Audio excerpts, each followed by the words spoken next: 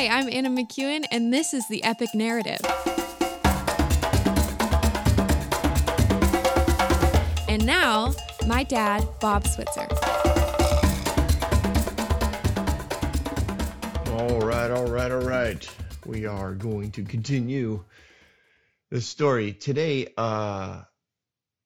technically, we're in 2 Samuel chapter 6. But if you remember, David has just defeated the Philistines, the national army of the Philistines, not just a garrison of 1,000 or 2,000 people, not just raiding parties. Like this was a national defeat, and in essence, he has pushed the Philistines back into their part of the land. They no longer occupied the land that they had seized when they had defeated Saul. And if you remember, he did it through two different attack plans, which prophetically or teaches us that God doesn't always do things the same way more than once. And often, you know what, people, I think, it illustrates a lot of things. But specifically, I was thinking there are people who have seen great victory in their life, and then they stop consulting God on how to continue in victory. They defeat whatever it is they're after, has been after them. They defeat it, and then they do not do battle any other way but that way for the rest of their lives, and often they end up falling back against the enemy, or the enemy maintains the ground or takes the ground back, however you want to illustrate it in your mind. It's significant that David won this massive victory and then had the wisdom to continue to check in with God on what to do next. And remember, God was like, yeah, go into battle. Yes. I think that this plan that has been proposed is actually the better plan. It's different than before. They're ready for you. If you go at it the same way, they are prepared. They went home last time. They probably spent months preparing and regrouping and retooling and re-weaponing everybody so that they could do handle a full frontal assault. So I think it's best if you come in from the backside. And we walked through all of that. I don't mean to do too much on this. I think it's significant for a lot of people, and honestly, a lot of churches and ministries that or organizations. I mean, it doesn't even have to be quote God stuff, right? This is just a good principle. You don't always do battle the same way every single time. It's not that you shouldn't. It's that you should check. You should check in. You should go to those who have wisdom and counsel, and you check in with God, and you just say, do we keep doing this the same way?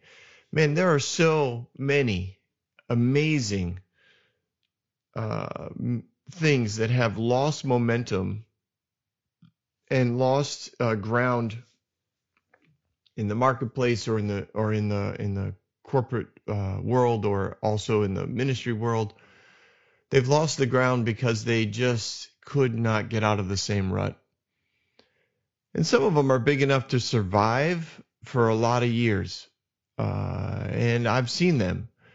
And you get there, or you watch a recording of what's going on, and it's like you're back in time. You've fallen back in time, and you say to yourself, "Wow, this is just like the old days." And you might have fun with it for a week or two, but you wouldn't want to stay there because it's not the old days anymore. It's just they're stuck. They're stuck. We're meant to be in movement. We're not meant to be at a campground. Glory. So in this episode, right, Jerusalem is the city. it's being built up. Contracts are being signed. Power is being centralized. And by that, I mean money is pouring into the city and then subsequently into the nation, because the nation is being seen as a nation at peace. Its king is a king of wisdom. Its availability is at the crossroads of life, right there along. It's a land, like geographically, it's perfectly located for major marketing and trade, as well as agriculture and architecture.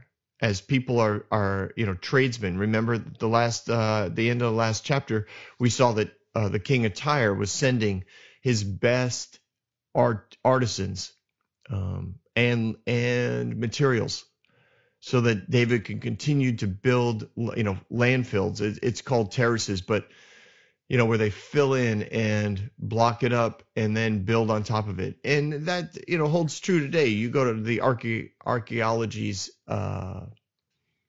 digs in and around Jerusalem, and there's layer upon layer. That city was built upon itself a number of times.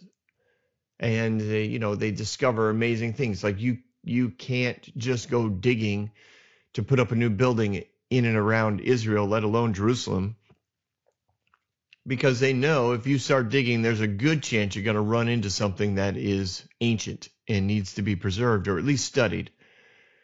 So it's slow going for those who are trying to build in and around Jerusalem, because of this sort of thing, the terrace building and the expansion and the government buildings. And the Philistines have been defeated, and they're moved back into their end of the land, and they're recovering and trying to figure out how they're going to interact with David. And David is ready to bring back the Ark of the Covenant. Now, let's do a little thinking about the Ark. The Ark is symbolic, right? It was something that Moses was instructed to build. It was something that led the nation in the wilderness. It was in the tabernacle.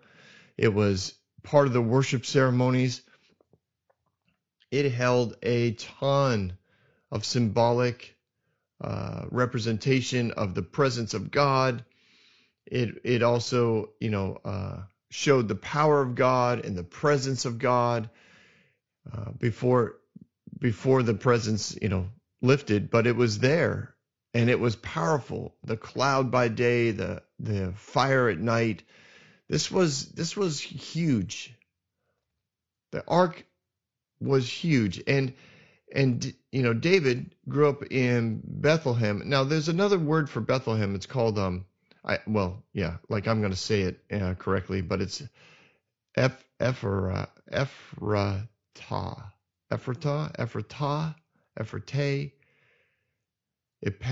Epaphra. I don't know. It's Ephrathah. There. Now you all know. But that was the last name of the most prominent, wealthiest family in and around Bethlehem. So it's sometimes you'll see that name and you'll think it's a completely different place, but it's actually talking about Bethlehem. And I just want you guys to know that. So David grew up, of course, in and around Bethlehem. It's where he shepherded all the sheep. It's where people assumed he was the illegitimate child of Jesse, whose wife had cheated on him.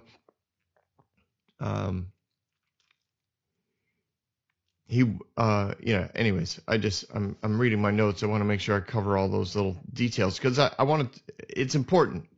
It's important to know that when David in Psalm 132, David makes a promise that he will, quote, not sleep until he's found a resting place for the presence of God, for the Ark of the Covenant. Now, obviously, David did sleep, but his point was that he had committed his life to finding a place for the Ark to be permanently. He knew where the Ark was. Now, the Ark, All right, so let's go back a little further. In 1 Samuel chapter 4, the Samuel, who was at that point in charge of the nation, he was the prophet of God and the leader of the nation. So they were at war against the Philistines, which was not unusual. They had a really good record of beating the Philistines.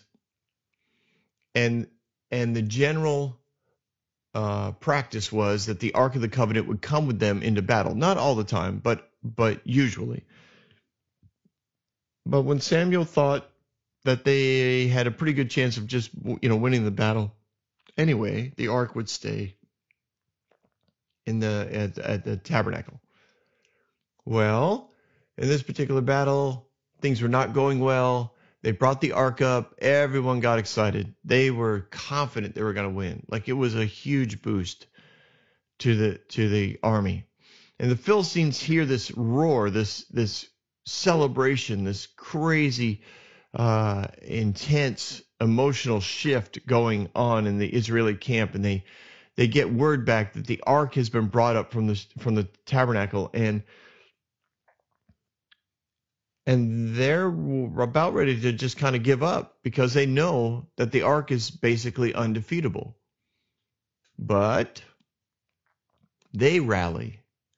And probably under some inspirational speech, their leadership says, hey, if we focus, if we beat this, then we will have the Ark and we will be undefeatable. And so everybody gets fired up. Everyone gets fired up. Everyone goes into battle. The Philistines win and they capture the Ark. This is crazy. This is crazy. It is so defeating to the Israelites. Now remember, this is 70 years ago. 70 years the Ark was stolen by the Philistines. That's what David is looking to make amends for. That's what he's looking to redeem. 70 years stolen. Now, Philistines take it. They do what they do, right? What are they going to do? Well, they believe the reason why they were able to win was because they worshiped their own god, their own idol. His name was Dagon. Dagon was basically a merman. Remember that the Philistines they had two big things going for them.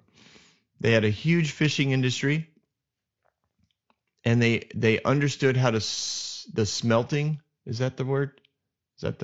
My engineer is saying yes. The smelting of iron, so they could make iron weapons and tools. And they could charge exorbitant amounts of money for them because they were the only ones in the known world that were able to mine the ore and smelt it, and so they could make iron plows and iron wheels or whatever. They had a corner on the market. So they worshiped this merman, Dagon, and this was a common practice, right? When you defeated somebody, and the Philistines didn't only fight the Israelites. They were like any nation. They'd go after easy pickings here and there, and they would take the idols of that particular tribe or that family group or that nation, and they would take them to the temple of Dagon, which evidently had an idol. According to archaeologists, they believe it was about 80 feet tall. They would take it into the temple and dedicate these gods, put them in subservient positions around their god, around their idol. And there, I'm sure there'd be some ceremony, and they would humiliate the idols, and maybe they make some of the captured slaves watch how they mock and make fun of the idols. There was a whole culture around this. So they take the Ark of the Covenant. This is, again, 70 years ago from when we're talking about here in 2 Samuel 6. They take the Ark of the Covenant. They carry it into the temple of Dagon. I'm sure they do this whole hoopla, rah-rah deal. They're all exalting their merman. They're having a great time. And I don't mean to mock the fact that he's a merman. It's just what he is. I mean, it's if you study anthropology and you understand the patterns of mankind, there is a consistent search by tribes or throughout time to find something bigger than themselves that they can work with, I guess is the best way to say it. They look for a God. And the progression of idol worship is often you start with something small. It's manageable. And then as good things happen and you give credit to this symbol, this idol, you might not even have it in a form yet. You might not know what it is. Or maybe it is, but you're not sure, or you can't ever get to it, like the sun or the moon or lightning, or rain. Like there's things that happen within the development of mankind, within the development of a new tribal unit. There's things that happen and they don't know what to do other than worship it at some level. And by worship I mean they give credit to the rain. They personify it. The rain came, the crops grew, we had a great harvest. We should be thankful to the rain. And then somebody will add, well, we should be thankful to the sun as well. And then somebody might add, well, there's bugs that help us out.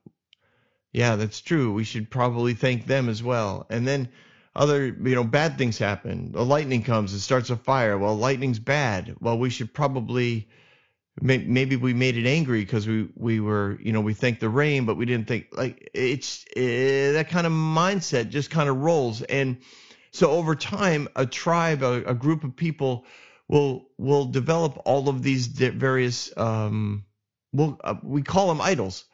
But it probably starts with just the idea that they start out being thankful, and then at some level they try to honor what they think is out there. Now, I do know that there are many who say, well, they should worship the God who made the rain. They should worship yes, I know that.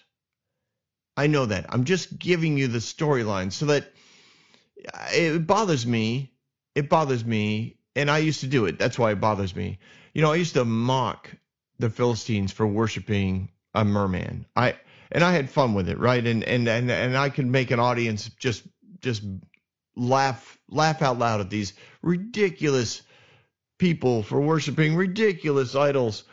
What were they thinking? References to the Little Mermaid, all that kind of stuff. And it's funny, and you can have fun with it, but there's a deeper reality to it, and that is everyone looks for something. And that's been true through time. Even if you're, quote, an atheist, atheists usually get there because they don't like the God that they think is portrayed in the Old Testament. And that's one of the reasons why I'm telling these epic stories, is because I don't think God was portrayed truthfully. Not that the scripture isn't true. Please don't freak out.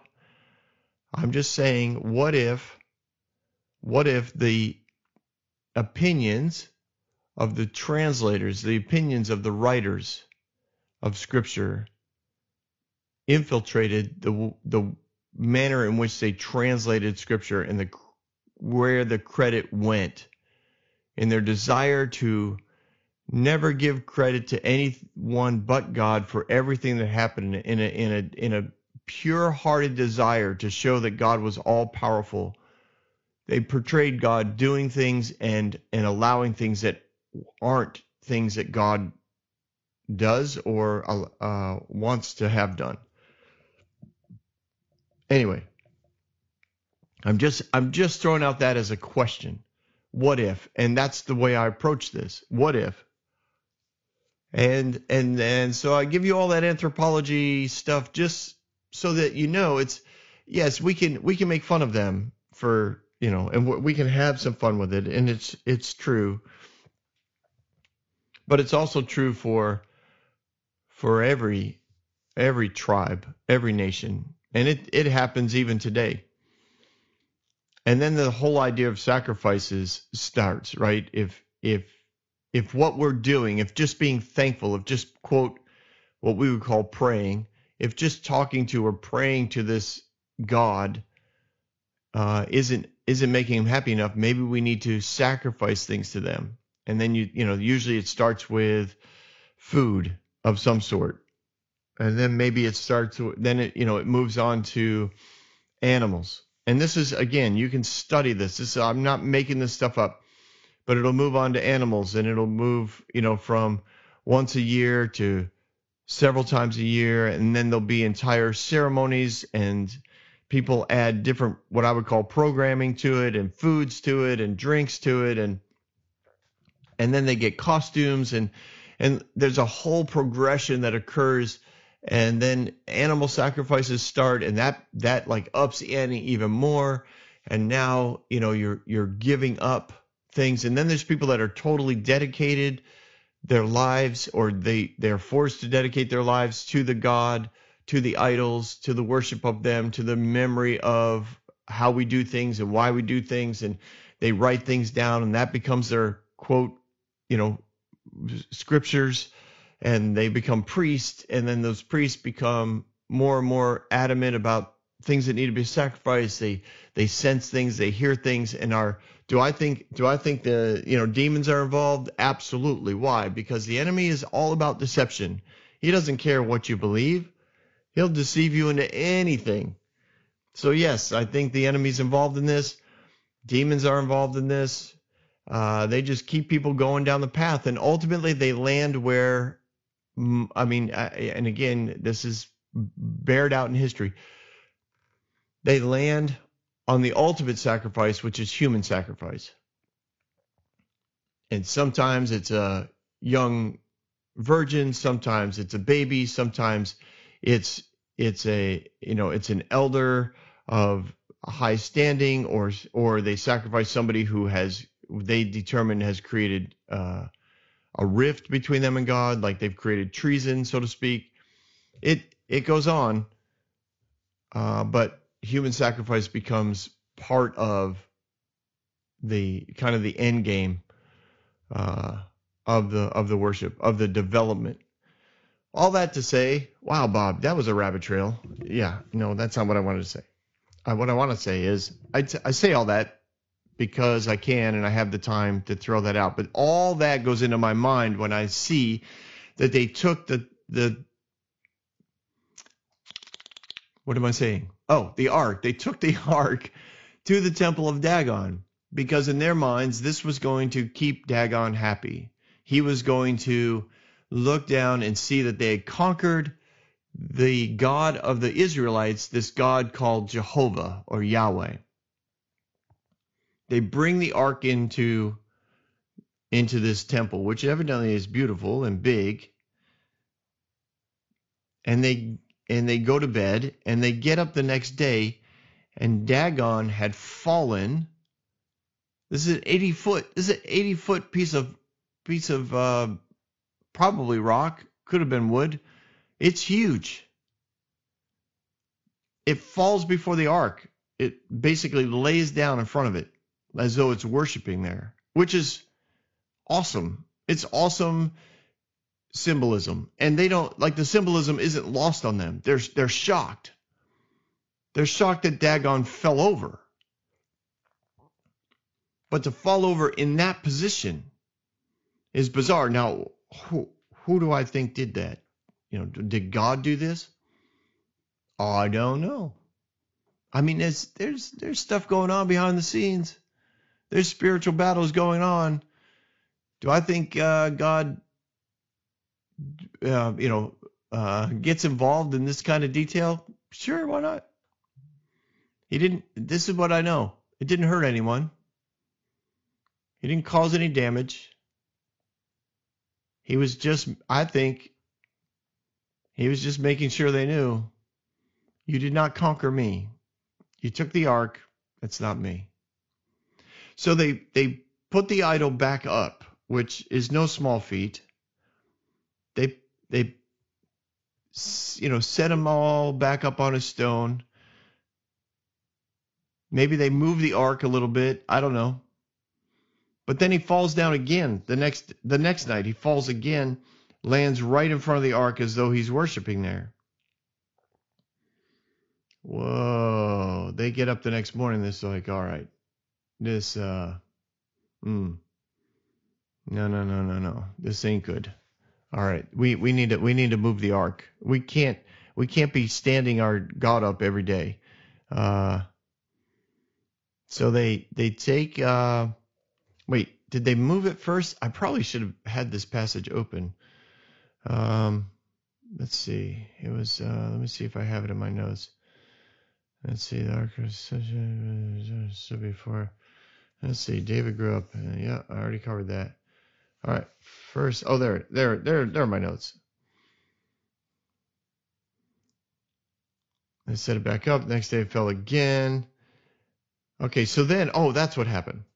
So, okay. Oh, yeah. All right. So in the city, and I wrote that down too. Again, I'm probably not going to say it right, but Ashdod, in the city of Ashdod, where the temple was located, Temple of Dagon, it says that the Lord sent tumors on all the people. Now, I don't think God sends tumors. I think the enemy looked at it and took advantage of an opportunity. He took advantage of an opportunity to destroy people. That's what the enemy does. He comes to kill, steal, and destroy. If he can cause sickness, he'll do it. The people look at 2 days of their idol falling down. They know something's going on in the spiritual realm. They're nervous. And then everybody in the city breaks out in tumors. I think the enemy does that because he doesn't stop until you're dead. He's not happy until you're dead. He sees an opportunity to belittle God, to shift the blame to an innocent man, to an innocent God. Like he knows God is innocent, but he also knows that people are going to give him credit for it, which will make God look like a wrath-filled, angry God who got upset with them. I mean, you please understand that. Whoa! I just dropped my microphone. Sorry about that. If it made a big thump. You have to understand the enemy is always out to be deceptive. He wants people to believe that God is this bipolar God who just like freaks out and sends sickness to everybody around him. Like that's what the enemy does. He does this all the time. And somehow we think that if he does it to God, like God's above this. No. If there's anyone he tries to disparage with a poor image, it's God. He knows what love does. He knows the life-giving restoration of God. He knows the love of the Father for all of his children. And if he can disparage that image, if he can destroy that image, if he can make that image foggy, cloudy, or completely disappear from somebody's mind, that's what he wants. So he sees an opportunity here. He sees that the idol has fallen twice, and I just think that's awesome and symbolic. And he says, all right, fine. Let's turn this around. Let's make God the bad guy. And he gives everybody in the city tumors. So they freak out. And they decide to move the ark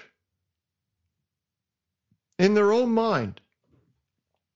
They're thinking, okay, we didn't have any problems until the ark showed up. So let's get rid of it. So they do. They send it to the capital city, stronghold, mighty fortress where the king lives. They send it to Gath. And the same sort of thing happens. More sickness breaks out. I know that there are many people who look at this and say, this is God. God getting back at the bad people, God getting back at the Philistines for attacking Israel, God getting back. I don't see Jesus ever doing that. I don't. And if Jesus is the picture of God, which he claims to be, and if God claims Jesus to be his son and the picture of himself, they agree with one another. This is who I am. Jesus did not retaliate in this way. That's what I always go to. You look at something in the Old Testament that you think looks disturbing, that you think looks wrath-filled, go back to Jesus. Start with him. Did Jesus do this? No. Now, please don't start with the temple thing. If you want, like I said, I'll do a special podcast on that.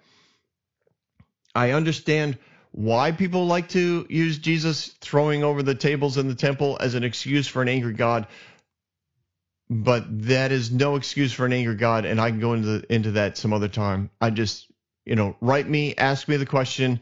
I'll answer the question in detail, but trust me, Jesus didn't get angry. Jesus didn't show wrath. And it is really clear if you do like an hour worth of research, it's really clear that he wasn't angry. But, God forbid anybody do that kind of research because they like an angry God. Preachers like, be nice, Bob. Okay, religious spirits like an angry God because it gives them the ability to manipulate and twist scripture so that they can control people's behavior, whatever it is that they want people to do. So, yes, the ark moves to the city of Gath, and I think the enemy sends more destruction there because he wants God to look like the bad guy. So then they move it again.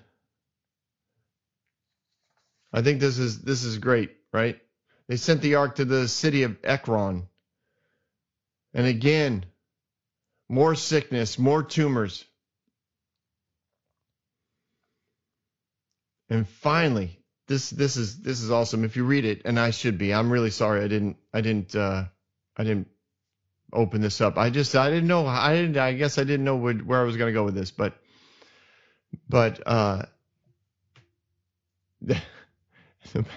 there's literally like a meeting of the government, like everybody gets together.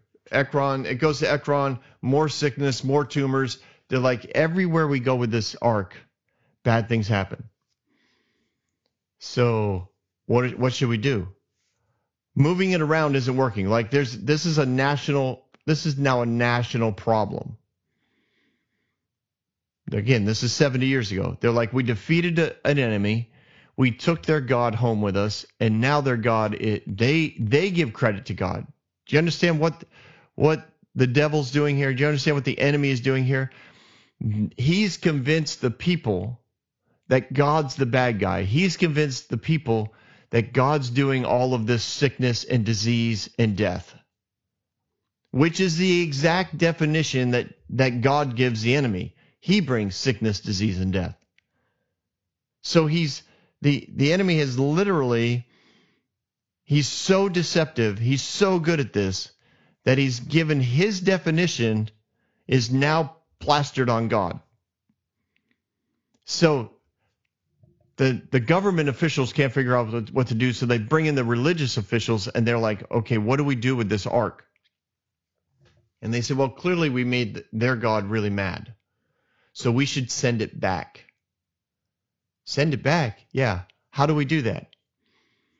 Well, they're not thinking send it back to the nation. They're sending it back to whatever God it is, to Yahweh. So they're like, let's put it on a cart, a brand new cart that's never been used before. And let's put a really big ox in the front that, in their mind, can be used as a sacrifice. Like, they're not going to kill the ox because they want it to take the cart away, but this is a sacrifice. They're doing an animal sacrifice to the God Yahweh. And they probably know enough about the Israelite sacrificial system that they know that they do sacrifice bulls to their God. So they put it on the cart, and they put the oxen connected to, and then they just all step away, and the ox starts to wander. And in their minds, they are letting God take care of it. And it wanders back into Israel, and it wanders up to a particular to a city called Beth Shemesh. Beth Shemesh. Now they see the ark. They see the ark, and I don't know what goes through their minds. I just don't. I don't know if it had to be curiosity. They see the ark. I don't know how far away from the city it was, but it had to be quite the sight, because this ox, I'm sure, is taking the road like the easiest road. I mean, it's pulling a cart. It's just wandering down the street. And everybody who's in and around the city, outside the city, working their, working the fields, they're farming, their marketers are coming in and out of the village gates, and this cart is just driverless cart. This is just wandering down the street. And it gets to the city, and of course it goes to the city gate, which is where the officials are, the wealthy, the influential, those with authority. And I'm sure the people are like, what do you want to do? Well, let's take a look at it. And they recognize it, right? It's maybe it had a cover on it. I don't know. But they recognize it. This is the Ark of the Covenant.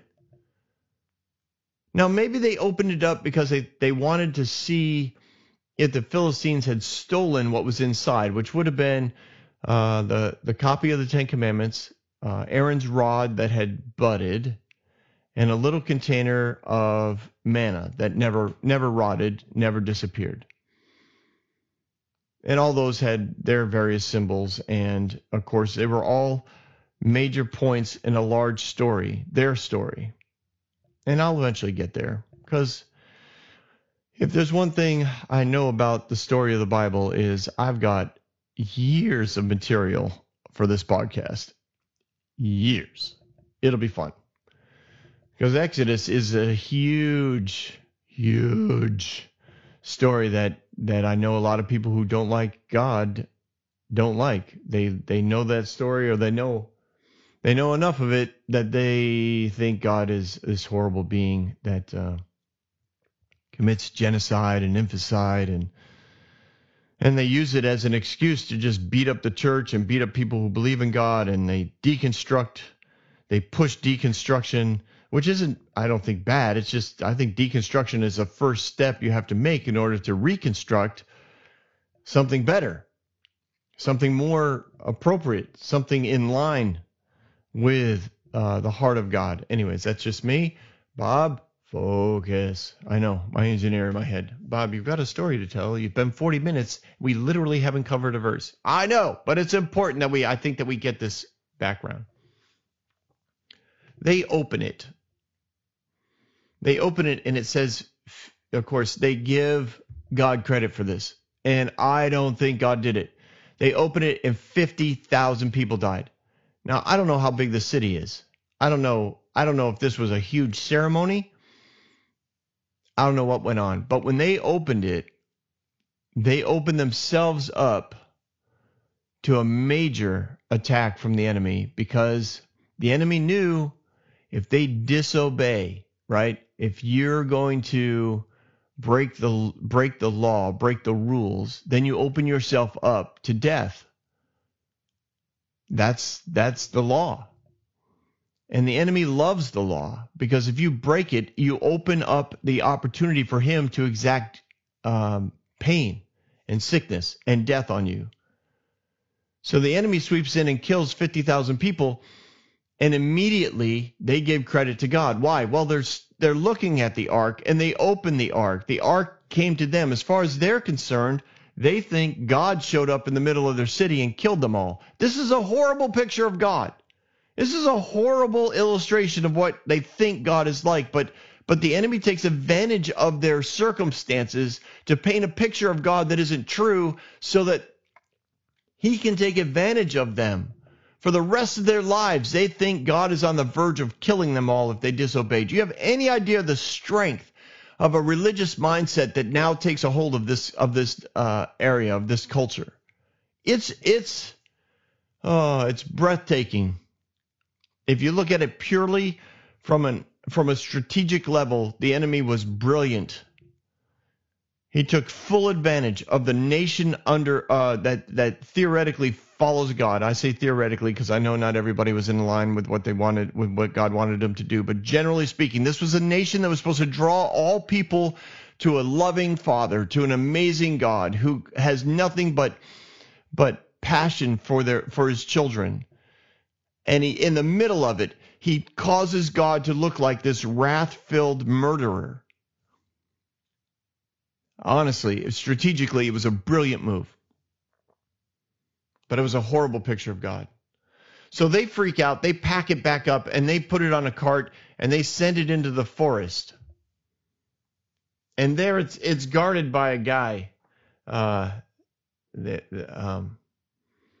forget the name of the forest. I got it right down. Karas Jeram.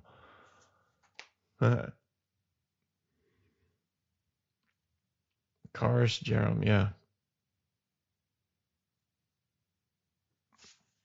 And off they go. It literally wanders into the forest. And it lands on this guy's property. And Samuel commissions that guy. Remember, this is 70 years ago, so Samuel's alive. He commissions that guy to guard it. And it just sits on his cart somewhere near his house, hanging out in the woods, in the fields. Just sits there. The whole time that Saul is king, Saul could have went after the ark. This is kind of interesting to me. It's interesting because it wasn't that the ark was stolen by the Philistines and it was still in Philistines' care. The entire reign of Saul, 40 years, the ark was available for him to go get, and he didn't do it. I wonder, what if, right? I know, I ask myself this question a lot. What if Samuel didn't have such a personal offense that he had been replaced? What if Samuel had a good relationship with Saul? Like this is huge to me. The trajectory, the arc of this story. The arc. The story arc, not the actual arc, but the story narrative. The narrative would have taken a completely different direction if Saul and Samuel had remained in connection. Just connection. They don't even have to be friends. If they just had a conversation on a regular basis, if Samuel would just come and offer insight and wisdom from heaven to Saul, what would have the differences this could have made? And I think one of the differences that could have happened is that Samuel goes to Saul in an amazing interaction, and he says, "Saul, can we bring the ark back to the temple?" I mean, it's right there. It's in their country. It's sitting on a cart in the woods or a field or whatever off on this guy's property, like somebody they know. This is a known entity. And Saul never went to get it. And Samuel never asked him to go get it. Why? Why? Oh, have some fun with that. Because I think it's significant. It's significant that it never happened. So back to David. David grows up in Bethlehem, which is probably about, it's 10 miles from Jerusalem. And I think it's like 5 or 6 miles from where the ark is being kept, from the woods, in the woods. The ark is in the woods. David would have grown up with stories of people that have seen the ark, shepherds that have walked by it, tradesmen and merchants that knew where it was. He would have grown up and heard stories from these people of the Exodus, of the victories that occurred when the ark was present with the army. He would have known the symbolism of the ark. He would have known the passion that people had for the ark. He would have understood what it represented for people, and how the nation has never quite been the same since it was stolen. And I'm guessing Samuel got credit for that, which is part of the reason why I think Samuel had such an issue. People remembered Samuel as somebody who raised two terrible children and who lost the ark. And he never went back to get it. And he never, connected with Saul in a way that could have redeemed it. Oh, I just think how different the nation would have been. And no, I don't think it would have destroyed the plans of God. I just don't think God is that narrow in his sovereignty. I think his sovereignty is complete and whole and huge and contains all possibilities. Oh, so David grows up with all of this. He sees all of this. And that's why I think in what was it, Psalm 134? Did I bring that up already? 132. I did bring it up. He in his interactions with God, in his worship time, in his meditations, in his mystical, amazing, spirit-led opportunities to interact with heaven, he knows that Jerusalem is a city that God spoke about. He knows that the ark is something that needs to be back where it belongs, and it needs to once again hold the role of the presence of God, hold the focus of people to come to God and to worship him there, where the ark once again becomes a symbol of God defeating the enemies of God winning the battles, which I think is, again, why David brought the head of Goliath to Jerusalem, even though Jerusalem was under the Jebusites. He brought the head there because he's like, this is where the enemies of God will be destroyed, because this city is going to belong to God, and I will not rest until the ark of God is brought back here. David knew it was the right time to go after this. He just knew it. The city was doing great. The nation was being expanded, and wealth was pouring in. He knew that it was the right time. He knew the city was at peace. The enemies of God had all been subdued, and at some level were under contract, under peace agreement, or in covenant with the nation of Israel. He knew that this city that was going to be the city of God. Okay, now granted, the one mountain is often called the city of David because that's the fortress and the government buildings. But the other mountain, the other hilltop was the city of God. That was what a lot of us would consider Jerusalem. That's the place. Technically, it's two hills. Technically, Jerusalem covers the whole thing. So does, if we call it Zion, it's the whole city. But he's like, this is where it's going to happen. We are going to bring the ark back here. David went all the way back to Deuteronomy chapter 12, verse 5, where God said to Moses, I've got a city set aside. David knows that this is the city. David knows, I have secured a place. I've secured the city. I have a place to bring the ark, and I'm going to go get it. And that's where. And now we'll begin the chapter. I know. No. I'm not. No. We'll do another episode. We will start this chapter on the next episode of the Epic Narrative Podcast. Hey, thanks for hanging out. I hope you learned something today about the ark. I think it's a great story. It's a great story, or a great part of the story. It's a layer of David's interaction with heaven that I think is important for us to know. This, in all of David's time in the wilderness, all the time that he spent in with the Philistines, in the caves, in the forest, I think he had an internal connection to what the ark was going through. He was like, when I have a place, I cannot sleep until the ark is in a resting place, because I know what it's like. I know what it's like to be out in the wilderness. I know what it's like not to have a home. And I think he personified what the ark was going through. And when it all, like even his 7.5 years at Hebron, he knew, I'm not king over the nation yet. It's not time. He could have went and got the ark. He could have brought it to him. It wasn't a selfish thing.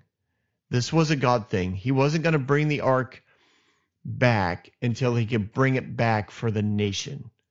This was not, look at what David did. This is, let's put God back where he needs to be. Let's show the nations who we worship. This was a long, heartfelt passion of David's that started back when he was a shepherd in Bethlehem. And the Lord said, I've got a city set aside for myself. I've got a way to run the government in such that will draw nations to me. And David, you can do this. If you choose to, you can do this. If we stay connected, you can do this. He constantly spoke to David's identity, to his purpose, to the direction that if David continued to make the right choices, it will happen. It's a precious thing. When David says, I'm going to go get the ark, this came from a deep place. I have a feeling he cried when he said it. To say it out loud, to make that kind of commitment before his cabinet, before his military leaders. I think it shook him when he said those words. And that's where we're going to start next time on The Epic Narrative. Have a great day, everyone.